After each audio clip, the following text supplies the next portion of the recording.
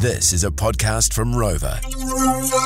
Rex Rural Exchange, the Saturday edition. Time now to have a bit of a chat about a week of it, where we're joined by executive producer and host of the Rural Today version of Rex, Dom George. He's been, he's had a rough couple of weeks. It's just parking that thing that came along and brought the country to a halt a few years ago, or for a couple of years. How you feeling, fella? You're fitting well? Yeah, not bad. How are you, team? Yeah, geez, she takes a wee while, doesn't it, to get over? Yeah. It's got a bit of the tail wags on it a wee bit, but no, it's bouncing back all right. And beautiful Central Otago at the moment, just having a, just a couple of days. Of course you are. Rightio. Yeah, It's certainly from that part of the world. Let's just talk about the National Party and the South Island in particular. What is it about their candidate selection? I mean, how can a guy seriously... That joke about... Well, not a joke. That disgusting comment about a 19-year-old and spreading and things like that, that would have gone down like a cup of cold sick at the Cheltenham pub in 1973. I mean, unbelievable. I just am like, who is picking these people? Yeah. Like, they need to review the person that reviews the candidates. Yeah, exactly. The people who are reviewing them. Yeah. Like, I see that, where do they even find these people?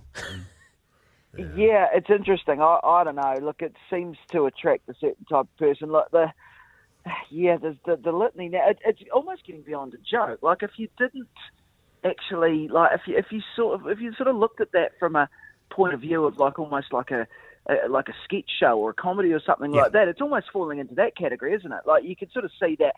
You could do it and be like, there's the gag. It's like, well, what skeletons has this guy got in his closet, or what has this guy said in the past? It's almost a trip and a parody of itself. I mean, they can't expect to be taken too seriously if that's what is going to, eventuate time after time after time. I mean, forget the fact that they put out their ag policy this week and that completely overshadowed it from this guy who's living, he said, my kids said if I do that, I'll be cancelled. So what they were trying to do was play up where he called Jacinda Ardern similar to like Hitler. They were trying to make out that, but it was the other one, the other comment that I like my woman like COVID or whatever, where the guy comes across as a complete dimwit and he might be a good father, a good farmer and all that sort of stuff, but they ain't going to count for nothing. And also, I just think it's such people have suffered a lot through COVID. It's actually, it's totally tasteless and disgusting comment. But also, I just think COVID's actually not something to really joke about that much. No. The Hitler thing, it's not great, but I don't have so much of an issue with that. No. Yeah, the other comment, just, yuck, go away. Dom, I want to ask you this. You're right, Hamish, though. I just want to say I think you're right. When you said the word dimwit, I think that does that not just put a sort of a full stop on it? I think that's kind of what it was in this particular case. Even the fact that he thought it... Yeah, it's not. No, it's 1973. Oh. It's 1973 at a very worst kind of moment, and we have moved. Well, we thought we'd moved along from that, but unfortunately, the National Party keep flagging people like this. And I remember Lowy and I were down in Southland at the field days, and we interviewed a certain young person who later on got exactly what we thought he would was his comeuppance not too long after that in regards to the National Party, because of the attitude that he displayed talking to two 50-year-old men, and we were like, this is going to be a short haul. The ag policy out from National, Dom, we'll get our thoughts on that, but isn't it interesting how they are staging themselves on camera and utilising...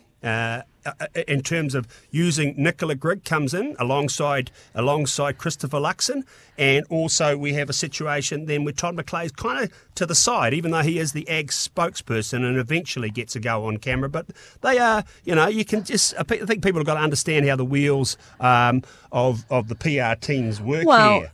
Nicola Grigg is easy on the eye, let's be honest. Yeah, that's right. She looks nice. She looks great. And but she's way sharper than that. And too. she's got, totally. I mean, not just a pretty face, but she's got a bubbly personality. She speaks well, but she obviously is a great person to put forward in terms of, and I mean that as a total compliment to Nicola, but she's certainly the sort of person that you do want to put forward, and she's young and... Of course you do. In a political sense, it makes it's a masterstroke as opposed to what happened with the selection of a candidate down south. Yeah, that's right. That's a good one. But you see, the polar opposites. I do wonder. Yeah. I do. Yeah, exactly. I do wonder. She's. I've interviewed her a couple of times, and she's pretty. She's pretty good. I do wonder whether or not could they have been a bit bolder there and given her the portfolio potentially. Yep. Well, they might as well have. They might as well have. But, let's be honest. Yeah, exactly. Well, that's what I'm saying. And then you sort of think, well, because they seem to have. Doesn't seem to be a great willingness to depart from the conventional, does it? If you look at all the examples you've outlined this morning, there is not a lot of sort of what you'd call sort of boldness there in terms of, leadership doing things slightly differently. It feels a bit same old, same old. There could have been a case that she could have got that portfolio. Maybe they feel that... she potentially hasn't had the experience. Maybe. That Todd could be McClay, one of the factors, but... Todd McClay is experienced. Yeah, and that's probably what it's come down to in the end. But but interesting. Sometimes I miss a trick. Yeah. Interesting, Dom, and in terms of what Beck said in regard to Todd McClay, when we first interviewed him, we were like, okay, what do you got? And to me, he was thoroughly convincing, wasn't he? We were like, yep, okay, good. Yeah, absolutely. You're the guy. But then Todd Muller was very convincing too, wasn't he? Very convincing, yeah, exactly. Yeah, he really was. Yeah, he was excellent. So, I don't know. They're reasonably well served in that regard. And yeah, you're right. But I mean, there's it's definitely a concerted effort in terms of trying to get the message across. What did you guys actually make of the message itself in terms of the 20 points and all that sort of thing? I mean, was there anything in there that you feel is got legs, or is it sort of platitudes?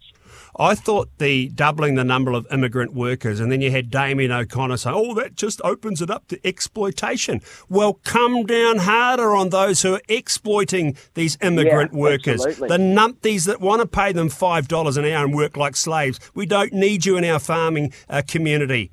Bugger off. Be better people.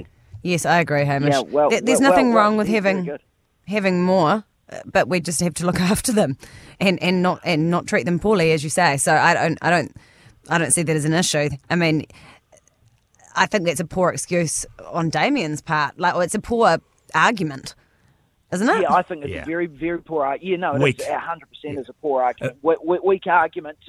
Obviously, it's almost disagreeing for the sake of disagreeing, isn't it? So you've got a situation here where it's like, and this is the problem with this partisan politics, is no one can actually go, oh, yep, actually, what that side said was actually, it's not too bad. Yeah, that seems to make sense. It's never that. It's always they say something, so the other side has to jump up and down and tell you why it's bad, even if it might not be that bad. It's just the way, it's just the game they play. Yeah. Dom, great to chat, and you are having a little bit of convalescing over there in Wanaka way, so we're not going to come back to you later, but you do have a story for us later on relating to Anzac Day. Yeah, from Rissington up in Hawke's Bay, it's a great story about this old redwood tree that was destined to be chopped down, and they got a couple of sculptors to create an Anzac memorial, a New Zealand soldier and an Australian soldier. It's very impressive, and it survived the flood. It's a cool story that's coming up later on. Look forward to that, Dom George. That is a week of it here on Rex Rural Exchange.